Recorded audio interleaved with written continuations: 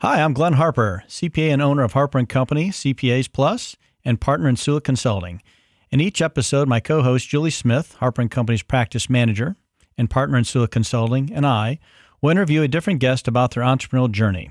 The podcast features interviews with business owners, aka entrepreneurs, who bring intriguing and entertaining clarity to the entire entrepreneurial journey, giving others confidence to build their business.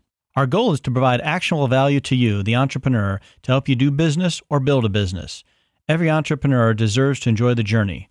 Learning from others offers valuable insight and inspiration. We want to provide insight on the why, the how, the shortcuts, and the value add that many entrepreneurs wish they would have had identified at the onset of their journey. Sit back and enjoy the journey. Hi, this is Glenn Harper from Harper CPA Plus, and we're joined at the table with Steve Palmer, entrepreneur, fellow going out slaying it every day attorney, and Julie Smith, practice manager at Harper Plus. And we're here to talk about how to make entrepreneurs be the best they can be and help them get out of their own way to achieve the success that they want. Steve, how you doing, brother? I'm doing great. Well, if you want all that information, I think you're probably in the wrong. You're in the wrong place. Oh, I'm in the right spot. I know I am. So, Steve, talk to me about why you decided to become an attorney in the first place.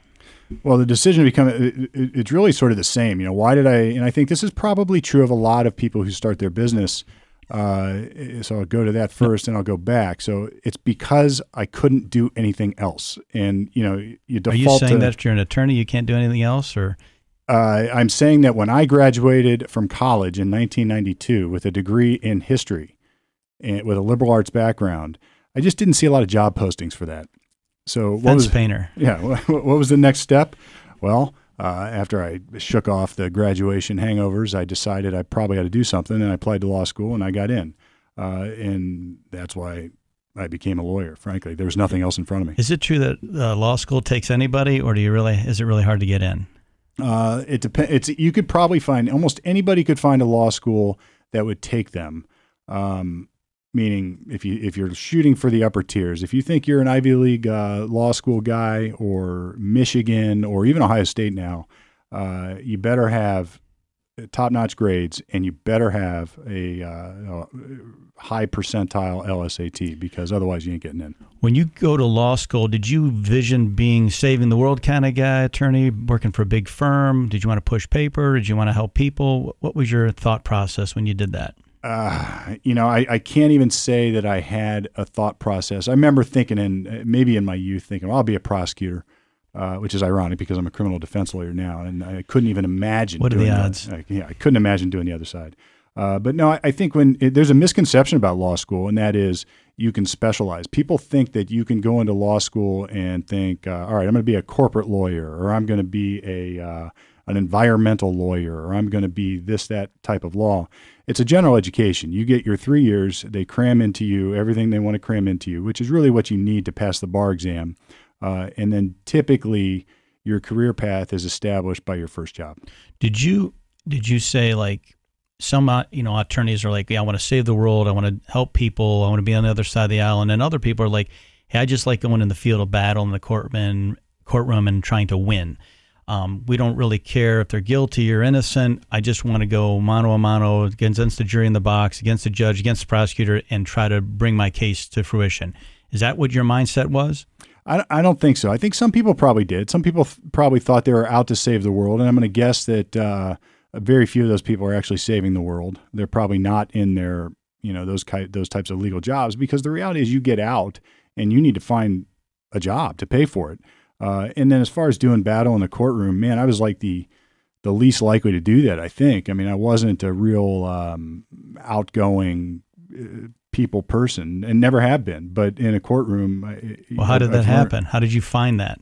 I think it's sort of like acting in a lot of ways. You find what's true, and I've always been able to objectively evaluate truth.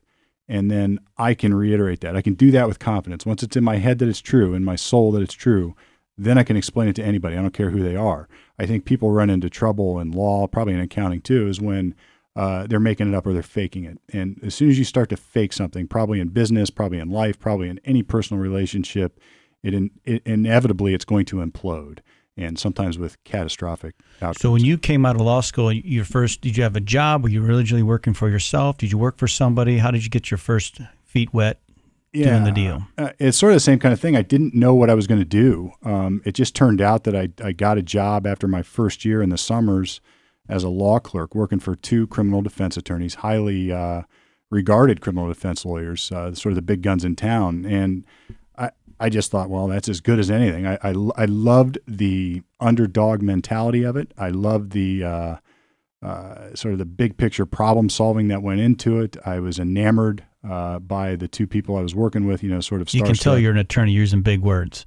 Well, I shouldn't use big words as a lawyer too. That's why we should keep it simple. No, it's all good. It's all good. We should simplify. That's my new motto. Is I like to make things simple, and almost anything can be made simple. What's scary is I actually understood what you're saying, so that's good. Yeah, well, I've been doing this for a while.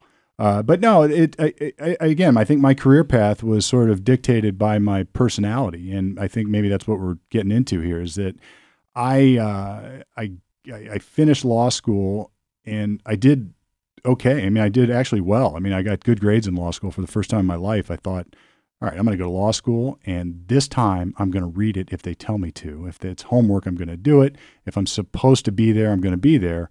And, about 80% of that I kept. And then, the other 20% I was out screwing off. But I would say that's definitely a key to success, is to kind of finish what you start and commit to it, right? And if you do that, you're probably going to be at least a better chance to be a better position to have good opportunities. Yeah, I think so. And, I think if from an entrepreneur standpoint, the people I've met, actually a lot of them through you and your business, a lot of us have this sort of ADHD, scatterbrained approach at things where I just don't think I was going to fit into a law firm. I don't think that I was going to be able to show up, clock hours, 8-10 hours a day, and then do that for the better part of 20, 30 years. So when you came out of law school, you didn't actually work for anybody right away. You kind of just... I have never, it's ironic. I look back, I've never had a job aside from that law clerkship. I've never worked for anybody. I banged nails in high school and in college to get through. I was working for construction crews, but quickly that became my own deck building business. That's sort of how I am. So you would probably suggest that getting a real job, you just weren't programmed for that. No chance. And the reason why is it because you wanted to be freewheeling, do it your own way? You don't want to be told what to do? I mean, there's a lot that goes into the psyche of somebody, of an individual, to recognize, are you going to work for somebody, are you going to work with somebody, or are you going to run your own show? Well, I think here again, you have your own goals sort of merge with your own abilities. And it's not necessarily that I thought, I don't want to work for nobody. It was more that I thought, I was either too scared, and I think I was scared because I don't think I could do it. I don't think I could just show up and do and just be there every day in the normal. I'm just not normal. I don't think entrepreneurs are. Entrepreneurs are definitely programmed and wired differently. But again, the self-awareness that you are not traditional, normal career path. You knew that probably at a young age, but that's a big deal when you come out of law school. You have no money, you got to get a job, or you got to figure it out. And you're like, well, I could do the easy gig, go get a job, or to heck with this, I'm going to go over here and try to start my own thing. Yeah, I guess what I'm thinking is I didn't give it that much thought. And if I look back, and I'm watching it in my own sons now, I was never good at getting my homework done on time. I was never good at of having all my stuff in order and organized. But when I did focus on something, I was really good at it. And it just is, I think, again, sort of necessity and my own capabilities made it clear, even subconsciously maybe, that I just had to hang my own shingle and do what I was doing. Would you feel like if somebody's telling you what to do, you kind of had a little rebel in you? Or was it more like you're doing it because you want to do it, because it was a challenge for you? On the one hand, it is sort of comforting when people just guide the ship for you, but I can never do that for very long. And I don't know that, I think it's a mix of my own ego. It was a mix of my own inabilities and shortcomings. And that sort of comes together, I think, for entrepreneurs. Is like, well, I just have to do it my way. And there isn't, there's no other option. I don't fit into this other mold, so I have to do it my way. And, I think if you look at really successful people, you included, I think it's like it doesn't work. I mean, I still cringe when I hear this. Well, this is the way we always do it. I cringe when I hear that. It's like, I don't give a crap how we always do it. What's the best way to do it?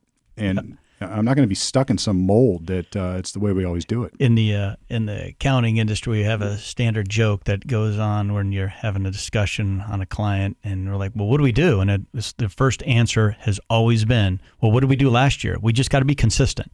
Like, it doesn't matter if it was right or wrong what the people did before. It's always about, what did we do last year? We want that precedent. Where when you're in the real world, it's always about what's better. Not what we did, but what's better. Yeah. And I think that mindset is a really big change for the average person who just can't comprehend it. So all your entrepreneurs out there listening on this, like, you just got to have that self-awareness that you're like, hey, if I don't belong somewhere, take the risk, take the chance to go do this other thing. What's the worst that can happen? Yeah. I mean, what was the worst that could happen when you're evaluating that? I don't even know. I'm guessing that you didn't really look at it like there was a choice that I could possibly fail. You didn't. I don't think even that was a mindset when you decided to go on your own. I think it was just like, well, this is what I'm going to do. Yeah, and I think there's No a doubt. difference here. You know, there are people, say, maybe the way to look at it is this. Let's take, for instance, let's say I actually did go take a job at a law firm, or I went to the prosecutor's office or the attorney general's office, and I did a decade there just clocking Putting your time in and out. And then all of a sudden, I'd say, you know what? This isn't my path. I'm going to go start my own law firm. It's a whole different mindset then. Then I do have to evaluate risk. I've already established certain needs that I have, like financially. I've already established maybe a marriage with kids and a house payment and all that other nonsense that you have to keep up. And my old mentor used to say, those people are on the opium. You know, they need their minimum opium every day, and they will sacrifice everything just to get the minimum. Just to exist. And to take the risk and jump. Now, the difference is on my side is I never had that, at least not that conscious thought process where I'm taking a risk here, because I've said it sort of, sarcastically. I was too stupid to realize how risky it really was. Ignorance is bliss. Yeah. It really is. Yeah, or too ignorant maybe is Right. a better word. Do you think when you first started out and said, I'm not going to work for the man, I'm going to do my thing, did you think like, hey, I just want to kind of hang my shingle up and kind of just do some law work? Or did you say, you know what, I think I'm going to build this empire and I'm going to run this amazing business? Did you have any inclination which way you wanted to go initially? Probably not. I just I was sort of like Mr. Magoo, walking on the With the big thick glasses? Yeah, just walking around and sort of making mistakes and correcting and finding my own path. I think I knew this. My mentor always said it. And this is probably not only true in law, but probably everything. He said, if you're a good trial lawyer, everything else will tend to fall into place. And the depth of that is really, really sort of incredible. I don't think he realized how deep that really was, because in order to be a good trial lawyer, you had to treat people fairly. In order to treat people fairly, you had to sort of evaluate situations and take the right side. You had to learn how to be adverse to the other side, at the same time have a professional relationship. You had to learn how to talk to jurors about a case or a client who is maybe less than likable. Forthright, yeah. Like all of that, like the way he summed that up, and he had a knack of doing that, and he was great at this. That's probably why. But so I just focused on that and I just learned my profession, sort of ignorantly, and that's back to the thing. I learned how people always did it, and I always had from creating my own childhood mishaps, had to solve problems. I've learned how to solve problems, and I just would find the best way to do it without even really knowing the way it's always been done. How important do you think surrounding yourself or being around people that were successful, that could mentor you, and basically give you those couple words of encouragement to kind of make you believe that you could actually do it? A lot of people don't get that support, which is unfortunate, because there's just a lot of greatness out there that people just don't even know they have it. Yep. They don't have the confidence. They don't have the support to do that. Nobody kind of tells them it's going to be okay and just gives them a couple bit of advice. And we're not saying that they kind of sit there every day for 10 hours and tell you what to do, but just give you those tidbits. How important do you think that was for you, when you clerked for those two attorneys when you start out? It was invaluable. I mean, and maybe even broader than that.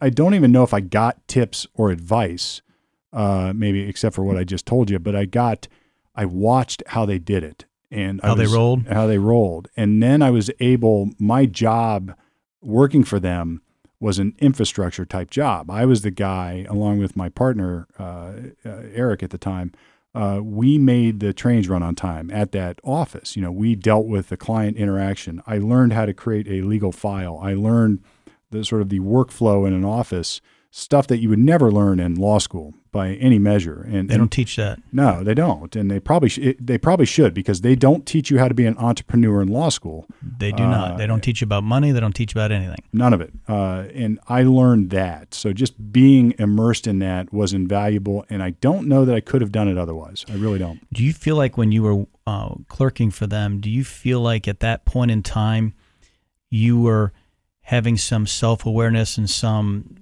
bringing some value to that firm that you're working for, to be able to kind of like, oh, this is how this is going, and I know you guys are doing it this way, but what if we did it this way? Did they give you the bandwidth or the flexibility to go off script and kind of do things better than they were doing it and find those things? Were you able to bring the value that way, or you just like, look, I'm going to plug and play and do what they tell me and figure that out this way? It was an evolving process. At first, I was just like overwhelmed. And they said, here, just read these files. They didn't have any work for me.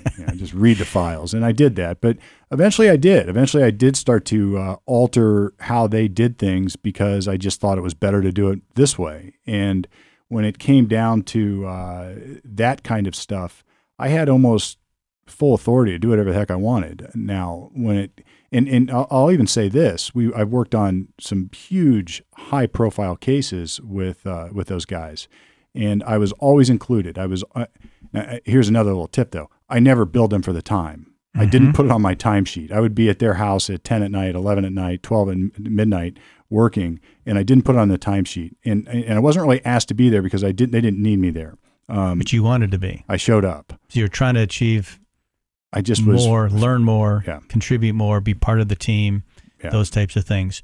It's funny things sometimes entrepreneurs, when they start off, quote, with the real job, they sit there and they look at, like you were saying about, and Julie, I'll bring you in on this one, people look at like, well, this is how we've always done it. This is what we do.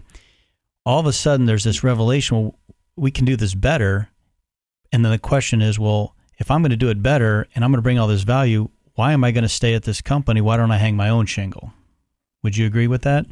Yeah, I would agree with that. But I also think there's something to that, being a part of that team, building something better and providing that value. And I think, Steve, you would agree that value that provided you and how to interact with those people and how to, create that value moving forward has taught you probably a lot as you went on your own. Yeah, it absolutely did. And I think there's another point here that should be at least made, and that is it may depend greatly on where you're working at the time, because if I went to work for a huge firm that had this established, set, chiseled in stone infrastructure and policies and practices, I never would have had any. It would have stifled my creative process immediately. Yep. So I was at a place that was sort of semi-chaotic anyway, and because they're just like I am, they're fluid, and they just did. They didn't. They just said rock and roll. Let's get this done. So I wonder if I would have been at like a prosecutor's office where they just did it that way, it probably wouldn't have tapped into anything. It's sort of like music. I love the more music I learn, and the more I play, and the more I get into it, the more other parts of my brain open up to solve other problems. And I think unless you use those parts of your brain, unless you actually are forced maybe to open up parts of your brain like that. And that would only happen if you're in an environment that is conducive to it. And if it's not, you're just going to be stifled and bored. Literally the office. Yeah, that's right. That's that's exactly what we're talking about. That's the opposite. Stifling any opportunity, growth, development, just come in and do a task over and over. It sounds horrible. Yep. So when you were working with them and then you came out, how did you get to the next step where you're like, hey, I'm going to go do this thing? And then all of a sudden at some point you found Eric and you're like, hey, maybe we can do this together. What was your mindset for that? What was it a question of you both kind of could help each other? You had some shortfalls on one side, you had strengths, you had weaknesses, and you could augment each other? Or was it more of like, hey, let's do this together, why not? How did you come to that conclusion? Eric and I think there's a little bit of the old saying, misery loves company. And when you're ignorant and floating around in the ocean, it's better to have somebody doing it with you. And we complemented each other very well. Now, we met working for the same two guys, and we developed a very, very complementary workflow together. He had a certain role and I had a certain role, and it just clicked. It worked well. But initially, Eric left. He was earlier than I was out of law school. He left the building. So Eric has left the building. He went over to a different office, and I stuck around. 6 months later, I set up an office in the same building as our mentors, and I was solo. I had my own shingle. I printed my own letterhead. I had my own little operation. I rented furniture, and that was it. I remember coming to your office first time I met you, and had stuff all over. I don't think you had a bunch of furniture even. Yeah. And you're like, I don't care. I'm doing this. I'm like, hey, that's awesome. Yeah. I mean, I went to Aaron's Rents and Sells Furniture because I didn't have any money to buy furniture, and I rented a desk, and I borrowed I had a little conference table that one of the guys gave me or let me use. He took it back. Yeah, that was it. I just started. I bought a used compact Presario from one of my college buddies at the time. For like $100, and I was off to the races. Hang the shingle and off we go. Yeah, I remember the first time that when you meet somebody the first time, you try to, my role is to try to gauge where they're at in their entrepreneurial journey, what kind of skill set they have, what they're maybe lacking or needing, what that looks like. When you've done it for a while, you kind of can just get a feel of that. Today, it's a lot easier for me after doing this for 30 years than it was back in the day. But at the time when I met you, I had a few years on it, and I kind of just knew a little bit. And you can just see if somebody has the eye of the tiger and they're going to be okay. And it's always fun to work with people like that. And Eric, he was such a it'll be all right, no big deal. He's not going to get his ruffles feathered over anything. And you were like, hey, I am this is how it's going to be. And I'm like, okay, so these two guys are going to complement each other really well. So I knew at the beginning you're going to have something special, which is kind of neat. Yeah, it worked great. I mean, and it's odd because it's not really my strength to be organized and keep things sort of orderly like that. But on the other hand, it did work. It was he was sort of a carefree, shrug it off, and I get anxious and stressed over things, and I would get it fixed. And so it just sort of separated the roles. Like I would do the bigger picture business planning. I would do the bigger picture case planning, and then he would just go to court and be Eric, and it worked great. And then just. Like I said, I've said in seminars when people have asked me about this, we were always sort of charmed. It's like the phones always rang and the business came in and we got good results and we won big trials, and everything just sort of laid out in front of us. The confidence in one's ability to deliver whatever is that product or service that they're trying to do is a big deal. And to have that, people will follow and believe and jump on board. And you guys, for whatever reason, we call it the it, and some people just have it, right? And I don't know if you know the law any better than anybody else. Would you say you know it better or worse? Do you feel like it's the same? You just like the law is the law, right? And it's all your interpretation, how you argue it, perhaps. I don't know. As an attorney, what made Eric, what made your firm? Why do you think you were successful? You just know the law better, or is it how you deliver it, how you argue it, your take on it, your perception? Yeah, a lot of it was, it's certainly not that we knew the law any better. I'm not going to profess to be smarter than anybody else, probably quite the opposite. I don't know. Actually, maybe the advice I give clients all the time is probably prudent, is like, they have to like you. The people, they have to like you. You have to be a likable person. You have to be somebody that they want to deliver a not guilty verdict to. And maybe that same advice would apply to what we were doing. People had to like us. Now, here's the rub. It doesn't mean you can give yourself away. You can't be a patsy. You can't be a people pleaser necessarily. And you've got to have values and structure behind it, or some sort of a moral compass behind it, because nobody likes somebody who just says yes all the time. That's not likable either. So you got to stand up and have a backbone, but at the same time do it professionally and courteously. And I think that probably contributed a lot to it. I think there probably was some luck. I think there was, we both had local networks, and maybe there was some timing to it. It's like everything has to sort of catch lightning in a bottle at the same time. Back in those days, we didn't have the internet. We didn't have this notion. Well, maybe I should explain what it is now. Okay. What it is now is that if I wanted to go out on my own and start a criminal defense practice, I need a web page and I need to be good at search engine optimization, and I got to have good online marketing people working for me. And then the phone will ring. We didn't have that. We had to have the referrals. old-fashioned way. Yeah, I had to have you referring business to me. Right. So that meant when I made a decision to hire you, partly because I didn't know what I was. Actually, I thought I did know something about accounting, or I was learning it. That was a fun time at the time, trying to tell you didn't. Yeah, in all honesty, but it was great because you wanted to learn. And it was fun. It's always better on our standpoint to work with a client who wants to understand it. You may not end up doing it. You may not know it all, but if they want to learn it, it really is kind of empowering for the client to learn enough to be dangerous, to understand the terms so we can have a conversation. Yeah, you have to. If you're trying to be all standoffish and like, I don't want to learn, like that's not going to work. You have to want to be engaged in all aspects of your business, the financial, the planning, the tax side, and employees, teammates, everybody. Yeah, and that was part of it. But the other part of it is I was being a little bit selfish, and I was thinking, well, he probably knows a lot of people. And if Glenn knows a lot of people, and he probably has a lot of clients, and those kind of clients are going to get drunk driving cases. Do you mean you used me? Absolutely. And, son of a. And my dad actually used to say this. He goes, you need to, as a professional, you need a good accountant, you need a good doctor, you need a good lawyer, you need a good barber, you need a good suit guy, you need a good banker. You need all these things. And it's not because you need them. It's because you need to round out your network. So when it gives you an immediate network of referrals, particularly in my line of work. And I'm sure, I've become the lightning rod. So if you need your driveway done, I probably got a guy. You need your house framed, I probably got a guy. You need an accountant, I got you. You need a doctor, I got a guy. You need this, I got a guy for almost everything now.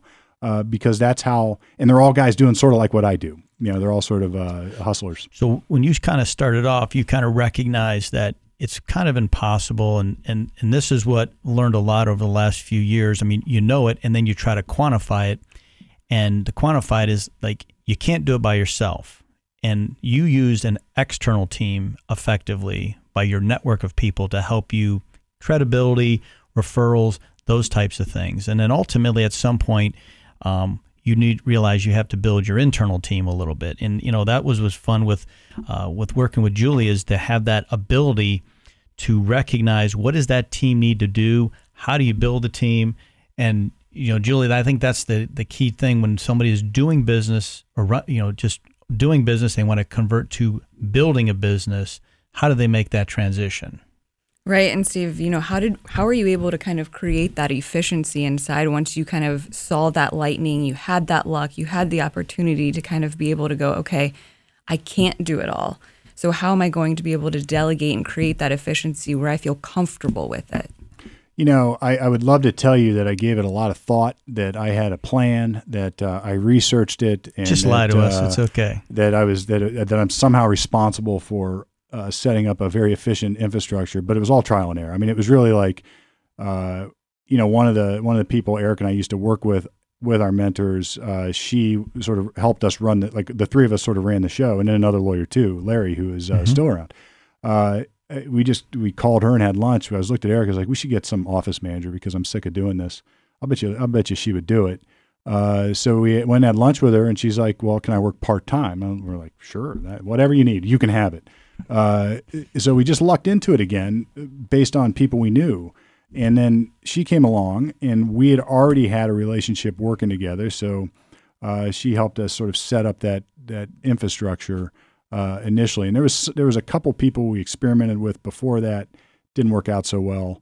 And it just sort of was off to the races. And then I think having a good manager who can keep you on track is essential. And the hard part, I think, would be, like, I'm sort of doing it now because I'm rebuilding, and it's like finding that is very difficult. And there's now I feel like you almost have to actually give it some thought and figure out, what do you want it to look like? What's the infrastructure going to look like?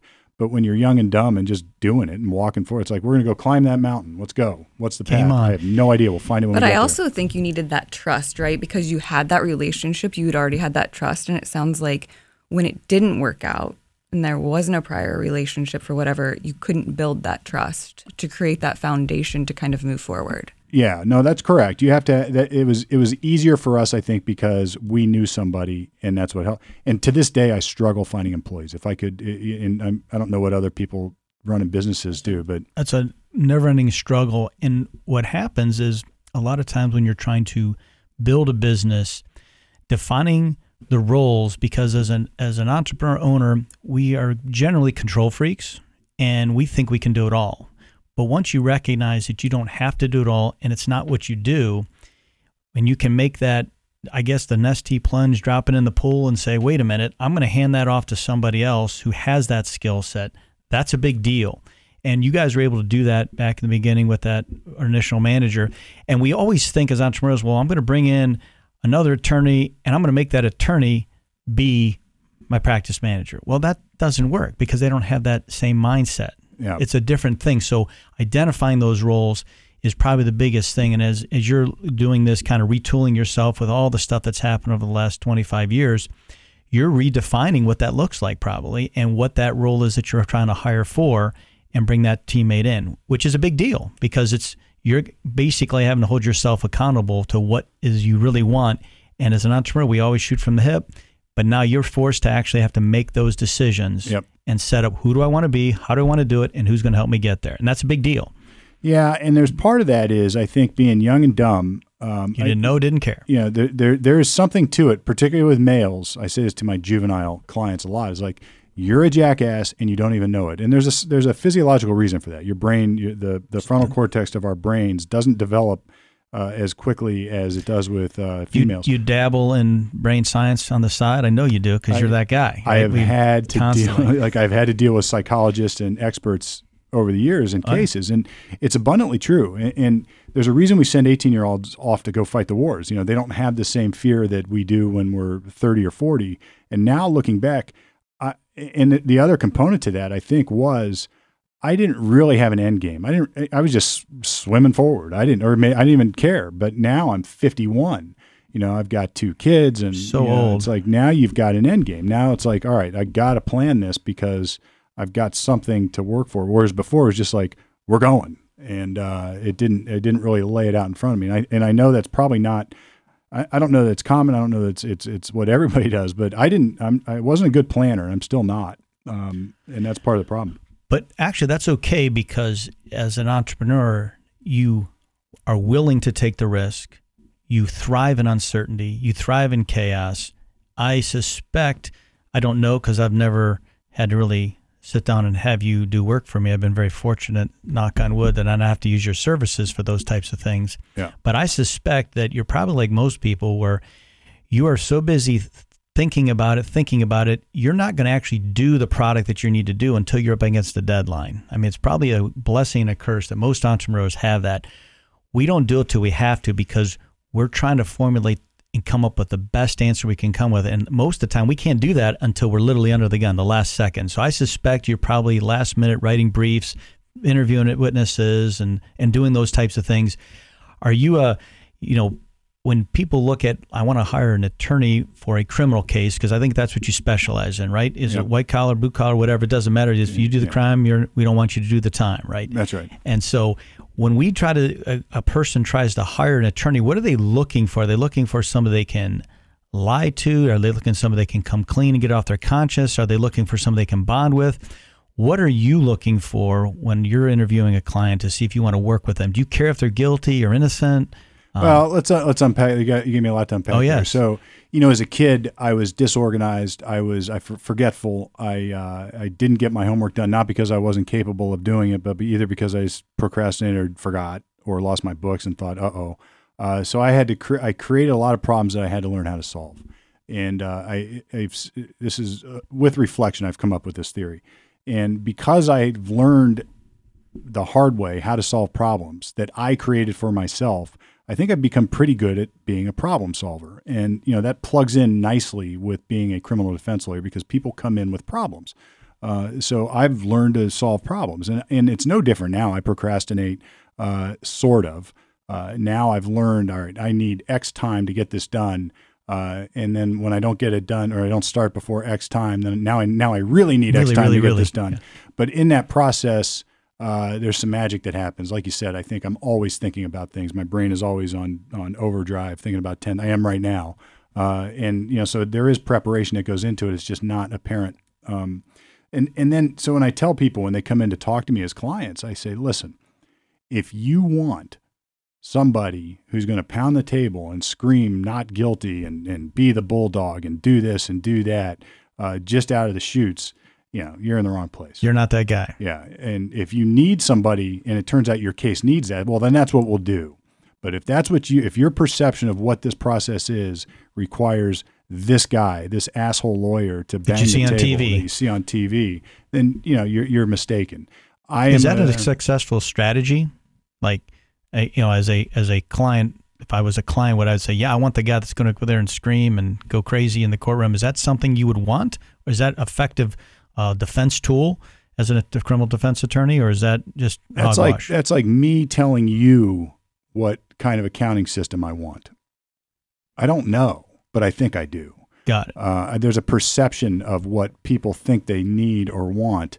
And I had a conversation with a client yesterday, and this client was all over me. And finally, they just asked, "Are you comfortable with this case?" And I just laughed and I said, "Listen, I've been doing this 26 years. I'm comfortable with the case, and you've come at me now with what your neighbor said, your daughter said, your therapist said, some friend of a friend said, and the one person's advice that you're paying for is me, and you're not buying into what I'm telling you, and you're not listening to what I'm saying, and I didn't say it that maybe came off harsher than the way I delivered it, but the idea is I need to solve my client's problems, and part of that, like you, I'm sure, in any professional relationship type business, is educating the client as to what their problems are and then what the solution is.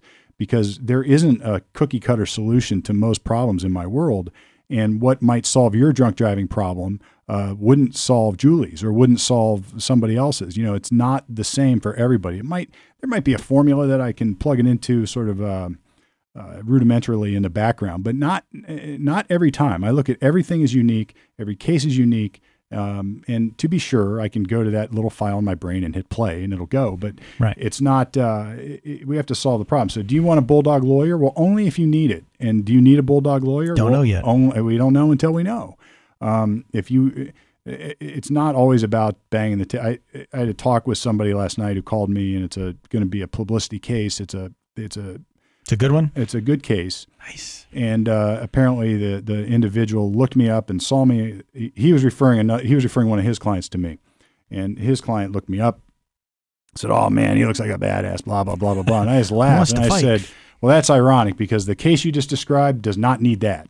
It needs some careful Rico nuance. Suave smooth. Right. Yeah. It needs some political nuance, not bulldog or bull in a china shop stuff." So it's like anything. You just got to solve the problem. How do you deal with the, I guess the pressures? There's two pressures. One is you have this being an entrepreneur and being in charge of your own vessel, if you will, and all that are touching it, whether it's family, friends, teammates, colleagues, your reputation. That's a big piece. I don't know if it's not a stress really. It's just a pressure. It's just a reality, and we thrive in as entrepreneurs. But the other side of it is that you're trying to execute something for your client. If we mess up, oh, sorry, buddy, you owe some money, you might get audited, and here's a penalty, right? The consequences are not huge. Now, extrapolate that, it can be, oh, you missed an opportunity, and now you're going to be behind on your goal. There are financial things that happen on this side. But on your side, if you mess up or you don't do something, you miss crossing a T, a dotting an I, they're going to prison or going to the gas chamber. How do you reconcile that reality, cold hard reality, that if you don't do your job well, kind of like an ER doc, if you don't right, somebody dies. If you don't do your job well, somebody go to jail forever.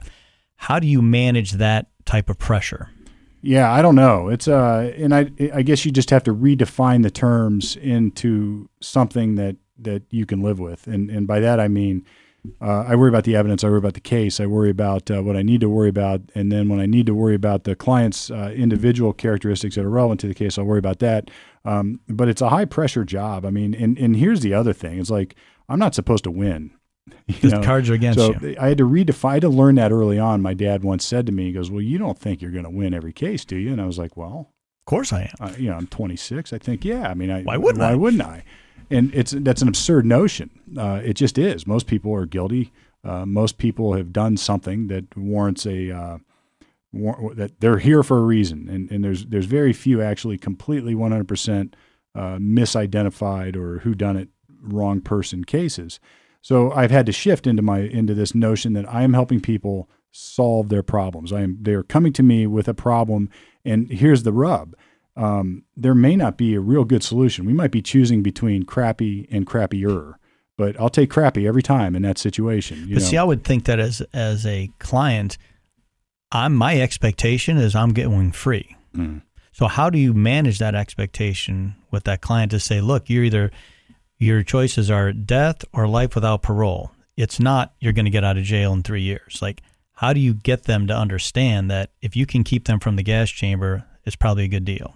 Well, again, I think it's not unlike what you guys deal with in your relationships with your clients. You can be 100% transactional and move on, or you can have a personal relationship with your client, or a pseudo-personal. I mean, you can't get too close, but you have to develop a trust relationship with your clients. And that requires me to sit down, get to know the individual, listen to them legitimately, like genuinely listen to them and give them feedback and give them my thoughts on it. And if you don't start that this is what I recognize where people go wrong in my line of work. They don't start that day one. And if you don't start that day one, then when you get to the end game and you don't have a good resolution for somebody and you're choosing between those two options, like crappy and crappier, they're going to look at you like, you screwed me. I didn't expect this at all. And managing and setting expectations in what I do is critical to doing this job well. And then you have to be good at what you do as well. I mean, you have to be able to deliver on the representation, but at the same time, if you start with the premise that if you're doing criminal defense, you're not going to win every case, right? It's not going to happen. So then what do? Well, you have to redefine what winning is. And that means you're going to get the best possible solution to the problem. Sometimes that means winning the trial. Sometimes it means, all right, you're just eating this crap instead of that bigger pile over there. And we've got to find a way to make that better. That's just it. Something that you said that I think rings really true, and it's all relative throughout any aspect of life, is that you just described transparency creates trust, which creates the relationship. And I think that's a really big thing that you've been able to kind of have that awareness and implement into what you're doing. Yeah. And again, you're exactly right. That's such a great way to describe it. But I stumbled into it sort of accidentally, like everything else, it's almost like embarrassing to share, but there became a time when I just couldn't remember. Like I said, I have ADHD. I'm diagnosed with it, but I couldn't remember like details about a client's problem or this or that or the other. So I started to deal with that. I would call people in as their case progressed, and I would say, let's start over, as if we're in our first meeting, because then I have context to it. Then I have this discovery. I have the evidence. I have some idea, and then I started to just get to know people. I was like, tell me where you grew up. What's this? What's this? What was your childhood like? Where'd you go to school? And then some magic starts to happen both ways. One, I can get directly engaged with that individual as I'm preparing for that trial. And two, they get engaged with the process with me, and there is that transparency. I can share, I legitimately care because I need that information to do what I got to do. And then they get comfortable talking to me, and we get comfortable sharing personal information. And it's, then you get that trust, and I've stumbled into it. And now that I'm putting words to it, looking backwards, if you don't do that, then it's really difficult for people to trust you. That's the problem. People say I got a public defender and they're terrible. That's not. There's a lot of great public defenders, like phenomenal public defenders who try cases, and they're better than I. They're better than most people. And then there's a lot of crappy, really crappy private lawyers. So when people come in and say, I got a public defender, that person's like, no. But the problem is that person either is not incentivized because of they're getting paid no matter what, or have the time. Time is probably the big one. To do what you're describing, Julie, to say, I want to get to know you. I want to learn all there is to know about you and have that transparency. So then you'll trust me. And you can't just say, do this. Yeah, you get to pick and choose the cases you take. The PD, they're sitting there with, here's 50 cases, deal with this in the next week. I mean, it's impossible to get that level that you were talking about here, I would imagine. Yeah, they can't do it, and there's no incentive to, this is why, look, this is why you need a market to drive business, because if people didn't trust me and they're paying, or they didn't have a transparent relationship, well, they're going to go next door to somebody who is, and then I'm going to go out of business. And, you're going to get this sort of emerging from that, a level of legal services or accounting services or widget services, whatever it is that works, because we have the incentive to make customers satisfied, happy. It's not something like you started out the first time you've got your first client and go, oh, this is what you need to do. Somehow, somewhere inside your brain, you just kind of did it. Maybe you didn't know why, maybe you didn't know how, you just did it somehow. And that's been a core value for you your whole career. Do you feel like that's something you were just, blessed and genetically and you're just born with it? Or is it something that you learned growing up, watching others mentoring? Or is it just something you just felt like, this is how I want to do this? How did you get to that point? I think all that, a lot of it is ego for people. So I remember early on, I was actually just thinking about this the other day. I was very young. I just started out, and I had a buddy or like a guy in college 2 years behind me or something. And he got in trouble up at the College of Worcester, some drinking or something. And I was talking to his dad, and his dad was sort of his dad was telling me what for, like, here's what we need to do, and you're not calling me, blah, blah, blah. And I was like, well, with all due respect, sir, blah, blah. And I hung up, and I called him. I sat there, and I was like, I didn't feel good about that conversation. And I called him back, and I just said, you know what? You're exactly right. Like, you were right. And somehow the light bulb clicked right there, where I was like, I am avoiding this conversation because I haven't done my homework and I don't know the case well enough. And I'm telling you, like, he's trying to tell me what I know, and my ego's in the way of that. And that's like, and I learned. I called him back, and I actually, after I hung up, I was like, how do I fix this now? And I thought, I'll just be honest with him. I'll say, listen, man. Usually works the best. I felt like I was getting accused here or something, and you're exactly right. I shouldn't. Your questions are legitimate. Let's talk it through. And the result of that conversation was nothing short of amazing. Right? He was like, "Thank you." Immediately he felt good about it. And I didn't have experience, and I was acting like I did. He was 20 years my senior. It's like there's so many reasons why I was wrong. He was on DEFCON 5 and you got him down to DEFCON 1 pretty quick. Yeah. I was wrong, and he was wrong about what he was demanding, but I was acting like he shouldn't be asking. Right. And he had every right to ask. Again, you're talking to a client about their case, and then you're talking to the people who love, support, and are part of them. Those got to be two very different conversations, I would imagine, for you as the attorney, because you're dealing with the support staff that they have a different level of expectation. They don't want to believe that person might be guilty. They want to believe that they're innocent, and that's probably a whole different skill set. How long did it take you to master that? No, probably still not mastered that. Right. That's just something that evolves, and no situation's the same. Sometimes you have a demanding mother, sometimes you have a father who's pushy, sometimes you have brothers, sisters, cousins, or friends, or fiancés, or spouses. Sometimes I just had to say, you know what? This ain't working. I can't do this. And that's you probably have that in your work all the time. You get this situation where it's like, this is not working. This person they want things I can't deliver. They're trying to pin me into corners that I'm not going to get pinned into. And, that is there's a careful, or there's a delicate balance there, I think, in any business.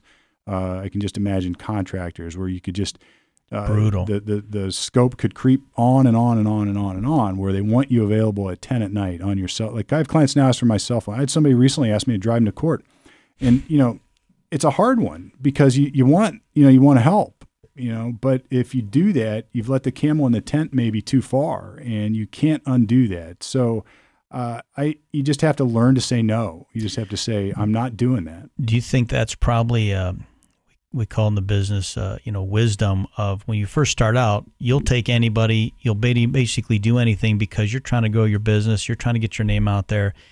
Then after a while, you realize that burden that puts on you and puts on your team, and you're like, life's too short to get up and go to work and do what we do and deal with this kind of negativity. And then you learn to basically screen a little bit better and choose more wisely. And again, you know a lot more now than you knew then, and you have probably a little more swag where you can pick and choose a little bit better those clients. I mean, that's a big transformation. When do you think that hit in your career? Was that like in the 5th year, the 10th year, the 15th year, or are you still working on it? I think we're all still working on it. You know, you mean there's no end game? Oh, son of a... You probably have this too. I read this article one time. It was written by a lawyer. It was like in the ABA, American Bar Association Journal or something. And it was like the signs of problem clients. And the premise of it is we all know them when you're talking to them. Like, you know right away this person is not... It's the right fit. It's going to be a problem. And you know all the signs, you see all the signs, and then you do it anyway. You say, okay, I'll do it anyway. This is a classic too. It's like, all right, I'll do it for X dollars. And you're just thinking there's no way they're going to pay that. Then they pay. And you think, I should have charged double.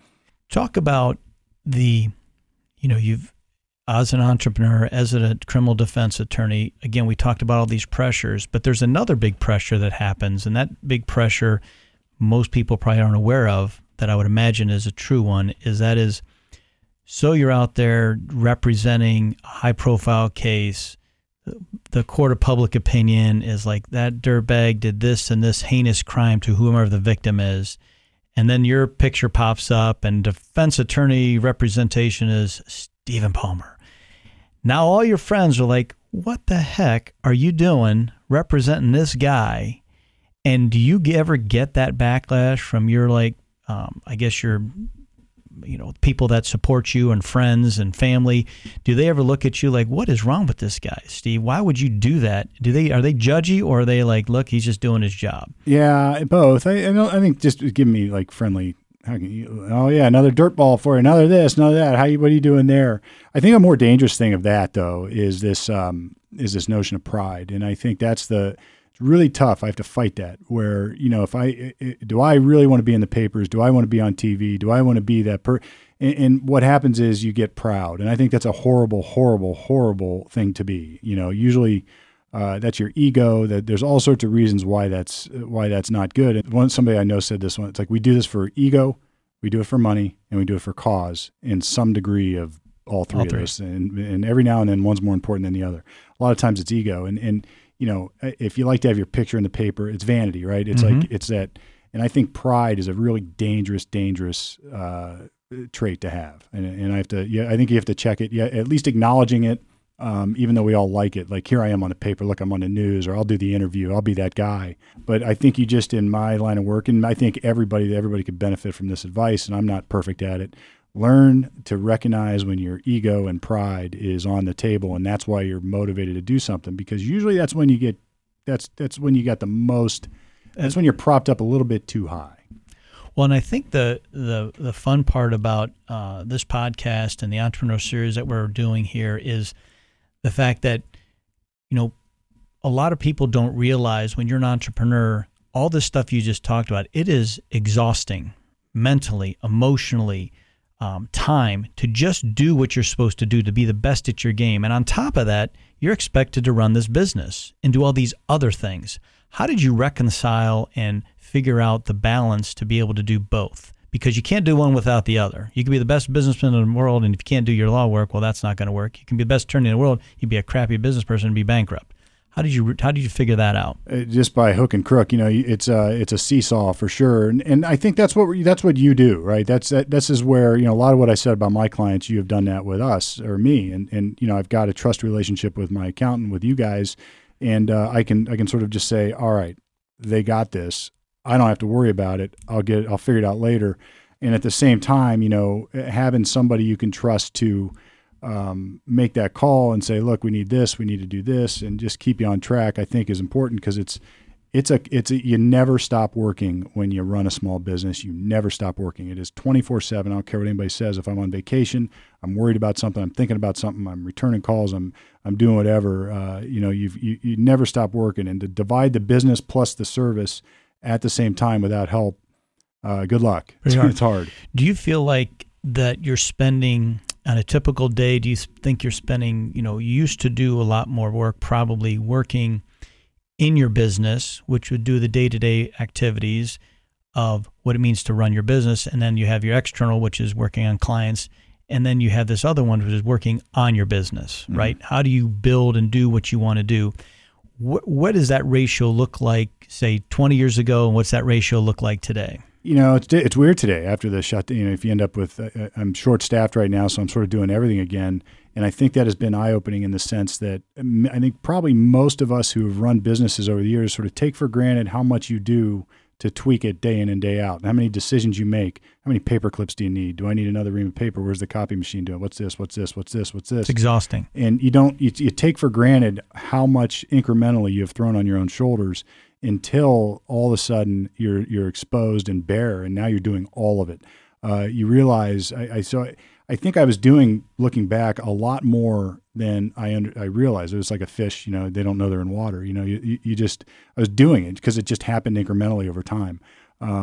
So it's at different times, it's probably 80-20 and 20-80. It probably reverses depending on what's going on, but both need attention, that's for sure. And what about the working on the business, meaning strategy, planning, vision, doing those things that are trying to determine what that business is going to look like? Like how much time do you spend doing that? Probably more than I think. I always have these harebrained ideas. I'll call you about them and say, I want to do this, this, and this, or I want to do this, this, and this. Strategery is fun. Yeah, and it's. But at the end of the day, I think if you've got a good business, you're good at what you do. It'll find itself. The work will sort of guide you to what you need to do. I don't know how I would react or respond if I just walked into a business and said, all right, now I'm a widget maker. What do you do? That would be hard for me. Now, I got buddies who have, once you sort of conquer a business and build it, you can just plug it in. Duplicate. I don't think I could do that so easily. So, no, you're kind of a unique skill set of what you do. Well, Steve, appreciate you spending some time with us today and sharing all those thoughts. And until next time, this is Glenn Harper, Julie Smith, Steve Palmer. We'll see you guys later.